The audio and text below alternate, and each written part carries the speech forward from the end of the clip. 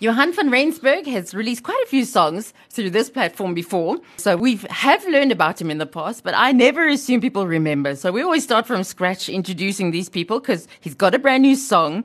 Look at the stars with the most gorgeous picture on there, but we're going to get to that. First, Johan, hello. How are you doing? Hello, I'm doing well, and yourself? I'm doing fine, thank you. Okay, introduce yourself to someone who's never, ever met you before. Johan van Rensburg, who are you? Wow, I'm a musician. First of all, I'm a child of God, and I've been in ministry for my whole life. Ever. Led worship for many, many years, and we've ventured out into our own ministry that God has called us to move to the Western Cape right now, and we've seen so many miracles and so many salvations, and just enjoying God, who He is in us and through us, and seeing lives change. So that's sort of in a nutshell who we are. Just on fire people for Jesus and taking the love of Jesus out. Yeah. Johan, where in the Western Cape? We are currently living in Hermanus, the most beautiful place on earth. When we moved here, they said, yeah, that's the last place you go when you go to, before you get heaven, you get Hermanus. It's sort of the last stop in the rung. Oh, my word. So how'd God lead you down there? I mean, you were safely here, Gauteng, and then you end up in the most gorgeous place, unless, it was you wanted to go to live at the sea. Let me start by saying a while ago, like we really stepped out in faith, just trusting God, and we gave our house away and everything sort of that we had, just moving out into the streets and everywhere. We went to Joburg, and funny enough, when I was 15 years old, I said one day I will live in the Western Cape. I will have an English wife and I'll have 2 girls. And I'm living in the Western Cape with an English wife, and I've got 2 baby girls, which I love dearly. And even with our walk of faith, there was one time everything just went really rough. And I was sitting crying. I said, God, you said in your word that you will not let us go through things that we can't handle. And God just reminded me what I asked for. He said, you want that reckless faith to walk in it, so walk in it.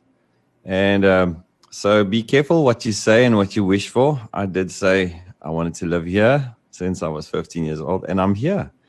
And it's all part of the desires that God put in your heart.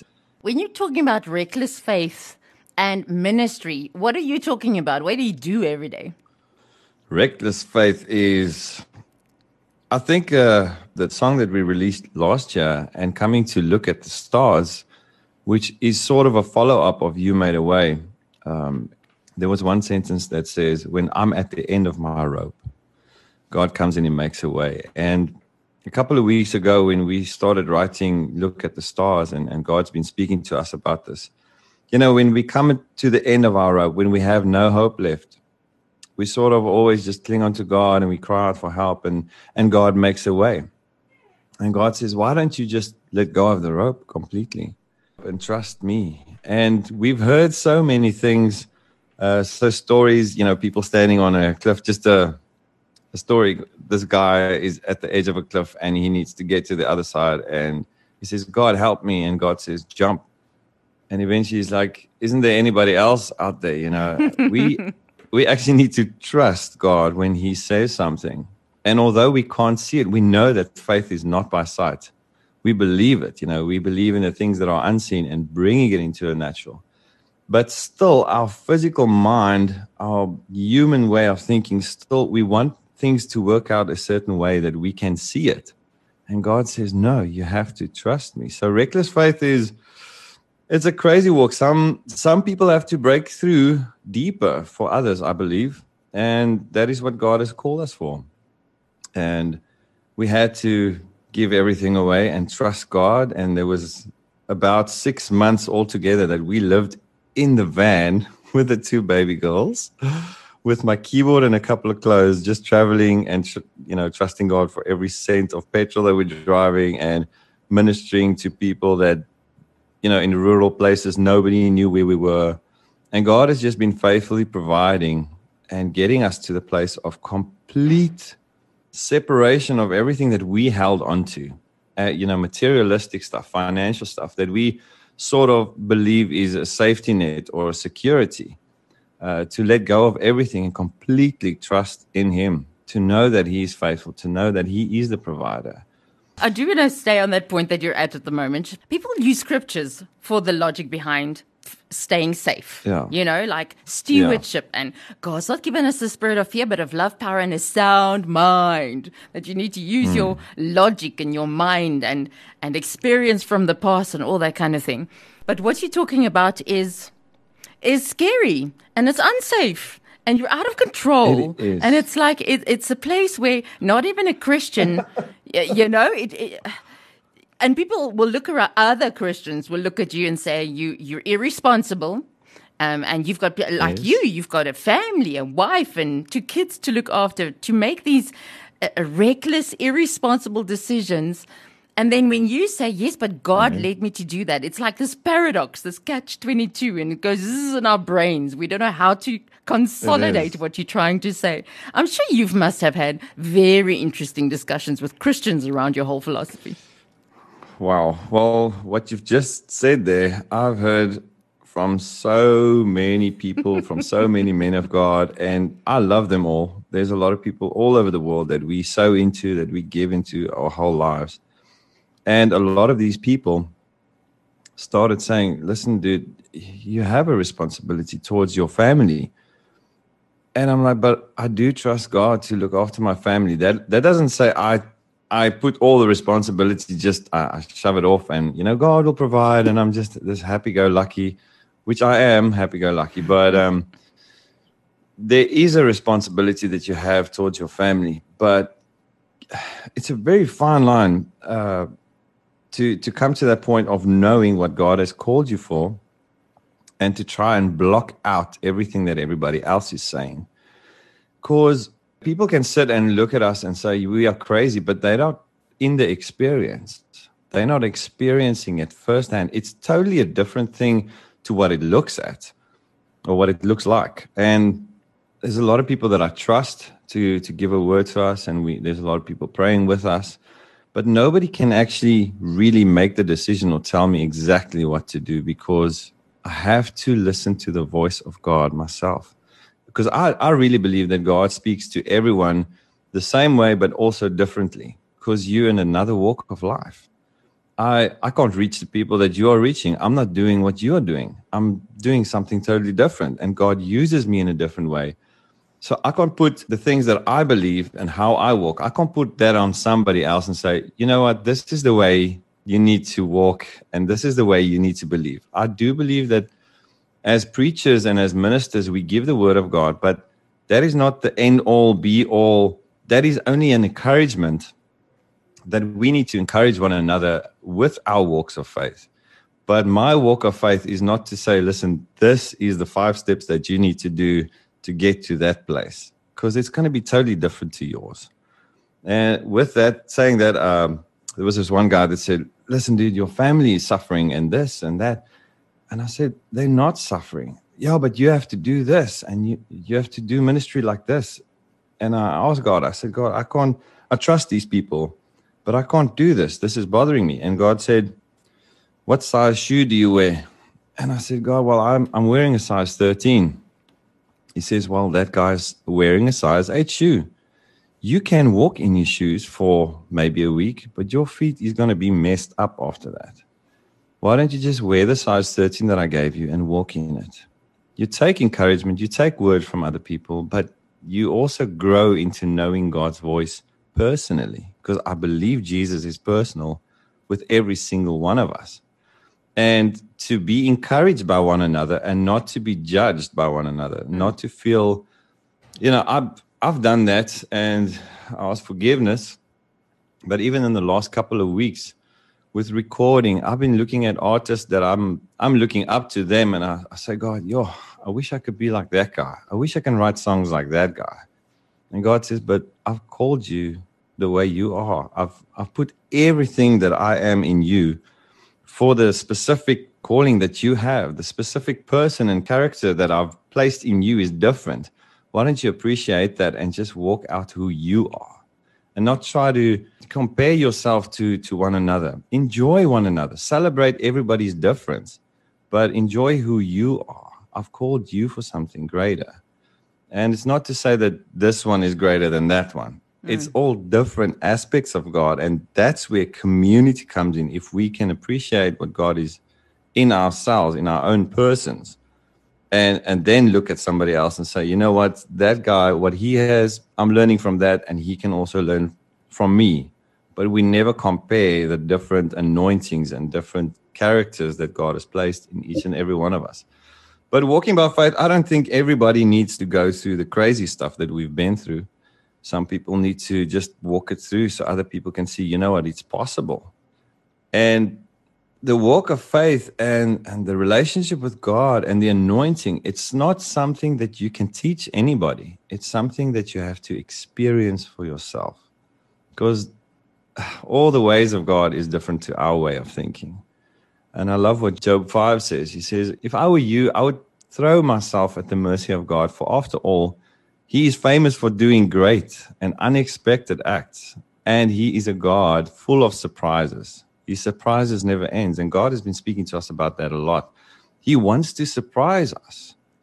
And we sort of tend to take everything in control. You know, we want to work things out the way we want to, you know, financial stuff, working stuff, family stuff. We have a certain way that we grew up with, or the world system has put stuff in place that we need to live by. You know, this is how you serve your family. This is how you get money. This is how, and it's not at all what God has planned for us. He's planned for us to just be his children and just accept his goodness. And thinking of that scripture that his surprises never ends. God said, I want to surprise you.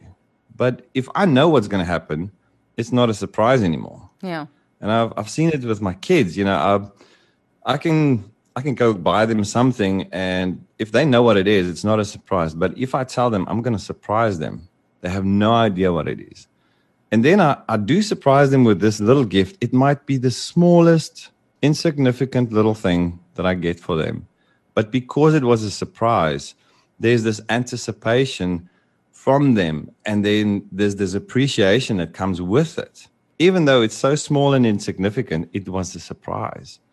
And God is like that. He wants to surprise us. And he wants to see that smile on our faces, because that gives him that smile. And he just loves us. He's never going to fail us. He's never going to leave us. But can we let go of our fears and anxieties and trying to be in control the whole time and just let God be God? Just one scripture, 1 Peter 5. I know it says in Chronicles, Corinthians, but let's take the scripture in 1 Peter 5. It says, God resists the proud. And I will always come back to the scripture. He resists the proud. He stands against the people that are proud, full of pride. He says, but he gives grace to the humble. Therefore, humble yourself under the mighty hand of God, that he might exalt you by casting your cares. Because I was asking God about humility. What is true humility? And God says, if you cast your cares and control, just your anxieties and fears, cast it on me. That is true humility. Then I can care for you. I can exalt you. But if you take matters in your own hands the whole time, try to control the situations, try to work everything out the way you think it should, that is called pride. And I resist you. I can't do anything for you. I'm standing back. But if you let go and trust me, I will exalt you.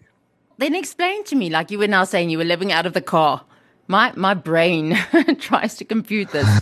So show me a day in your life or a season in your life. When you're talking about ministry, does it mean you go to churches, or because gatherings, it's changed. Everything's changed so much. How physically and practically do you minister these days? Well, since we've been in Joburg, we got invited to a few places, but me and my wife, we went out into the streets. There's one particular moment in Johannesburg when we lived there. God said, wherever he places us, communities will change. And there's like a little shopping center that we live close by. And sometimes we had to walk to the shops and we go do business, go buy food for the babies. But wherever we go, we release the love of Jesus. I'm a person that's very outgoing. I can talk to anybody. But whoever we talk to behind the tills or in any shop, at a hair salon, we start talking to people, and what's inside will come out. If you're busy with God, if you're filled with God's love, and you're just so in love with His presence, everything that's going to come out is what you put in. And so ministering like that, you don't see that it's ministering, but everyone that you touch, if you greet someone, the anointing, the power of God flows through your hands. And I believe that if you are aware completely of God the whole time, it doesn't matter where you find yourself, the presence of God will flow to someone else. And so we were just going to the shops, every day or every week. And probably a couple of weeks, 3 weeks later, we came to this one place, or my wife went there. She's busy with some hair stuff or something.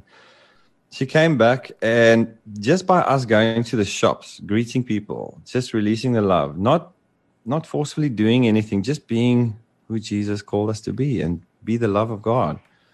They phoned us and said, listen, we want you guys to come have prayer meetings in our business. And there's a lot of atheists there that don't believe in God. So they invited my wife to actually go have prayer meetings every morning before they start working. We didn't do anything for it. We didn't push ourselves into any place. They started calling us. And we stayed there for 7 months in that area. So after the second month we were there, that whole place, that whole shopping center knew us. And we were probably living 2 or 3 kilometers from the place. But just by being there, people started noticing, listen, these guys, they carry God with them. And especially in COVID and lockdown and all this carrying on, people are hungry for truth and people are hungry for life. People started getting scared. And here's this couple with 2 kids just walking around laughing every day, having fun.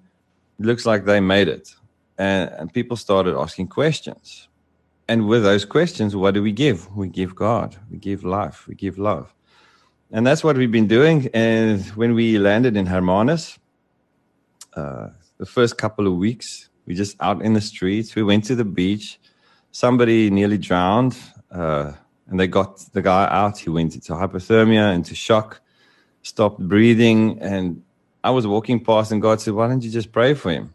So I go there, and there's a lot of atheist friends with him, and people are freaking out, and they called the paramedics. Paramedics is not coming. They have to drive out, so it's a far way out to drive. So they're waiting, and this guy stopped breathing. And so I just go there, I stop praying for him, call him back to life, just pray with him the whole time. Then he sort of got back to consciousness, and he started hearing me praying and just pleading the blood of Jesus and calling him back to life. And when he actually came to consciousness, the first thing he said, hey, dude, I don't want this Jesus stuff. I don't believe. I said, dude, you don't have to take it. I'm giving it to you. God loves you, and he just saved your life. He says, yeah, but I don't want to. I said, you don't have to do anything. Just lie there. Just get yourself well. I'm just releasing life over you. And eventually, when he really gained consciousness, could start breathing again and started getting peace into his body, the paramedics came there. They checked him, and they said, no, he's fine, he's fine. They got him up. And later he came and said, thank you. I said, my life the devil tried to take my life 3 times this month, and God keeps saving me. And thank you for coming to give me life. Thank you for coming to pray with me. And it's not trying to force something into somebody. It's just being at the right place at the right time, releasing the love of Jesus. And probably 2 weeks later, I was driving in the streets, and God said, turn left, turn right. And I'm driving in this back alley. And all of a sudden, I drive past this guy, and he fell to the ground. And God says, go pray for him. And I stopped the car, left the car running. I ran to this guy, and he was already to the ground, and he had a heart attack. And he died in the street, in a back street. There's nobody there. So I just grabbed him, called him back to life, because that's what we know. And after 5 minutes, he came back to life. I got him up, talked to him. I took him out. I was actually on my way to go draw some money, the last money that we had, just to buy some groceries. And God said, you draw that money and give everything to him. He told me his whole story, and God is so faithful. We gave all the money to him, and I was rejoicing. in that week, God started providing other stuff that we needed. So it's a wonderful way to live, although it's a very scary place to be, because you don't always have the funds for everything you need, but yet you have everything because you just walk in that love and that grace the whole time. It's completely letting go of your mind. And the other thing is, people always think, I need to hear God's voice audibly because those guys hear God's voice audibly, or I need to have a specific clear sign. But yet the Bible says that we are led by the Spirit. Those who are led by the Spirit are called the sons of God. And I believe we are the sons of God. Therefore, you are led by the Spirit. The song's called Look at the Stars. You were just talking about the sky being the limit, the stars being the limit. There aren't any limits if it's God's limits. So what's the song about? Limits. Well, the one morning I woke up 5 o'clock and immediately just grabbed my Bible. I just had an urge to open the Bible. And I opened it at Job 22. And if you read Job 22, you might not understand everything. It looks a bit negative and all these things. But right at verse 12, I think it was the Message Bible. And it says, you agree, don't you, that God is in charge? Now, this came out of a couple of days of also being in a place of we need a house. I need a house for my family. We trust in God. He's promised us all these things. And we're just walking by faith. And sometimes it gets to the nitty-gritty stuff where it needs to happen now. Otherwise, we're in big trouble.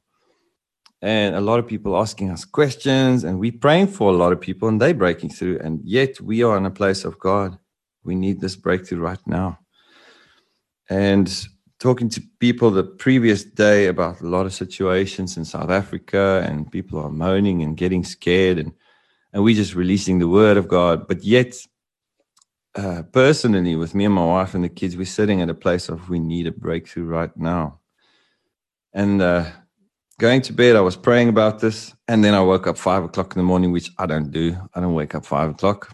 So Job 22, verse 12, I open it up and says, you agree, don't you, that God is in charge? He runs the universe. Just look at the stars. I jumped up, I started shouting and rejoicing, and I ran to the piano, took my phone, and I started recording. And that was the first line of the song. You agree, don't you, that God is in charge? He runs the universe. Just look at the stars. And God started reminding me of all the songs that he's given me.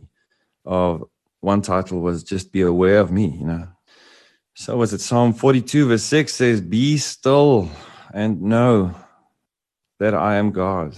If you can do that and know that he is God, can you believe that he's in charge? Can you see that he's in charge? No, we look at the world around us. No, it doesn't look like God is in charge. Everything is going too crazy. And people are doing weird stuff and everything just cuckoos in the world. But what do we look at? What are we focusing on? And God says, just look up. Just look at the stars. Look at creation. I'm running everything. Everything is just going on. It's forever increasing. And can you believe that I am in charge? And I'm in charge of your life. And one of the last lines in the chorus, Job 36, verse 11, says, if they listen and obey God, they will be blessed with prosperity throughout their lives. All their years will be pleasant. And that's sort of if you listen to that, it sounds like a fantasy life. It sounds like a fantasy line, someday we'll have a pleasant life. And to live a pleasant life doesn't mean you have got all the finances. To live a pleasant life doesn't mean you're the richest person. To live a pleasant life is to know and believe and be in a place of God is in control of your life because he is everything.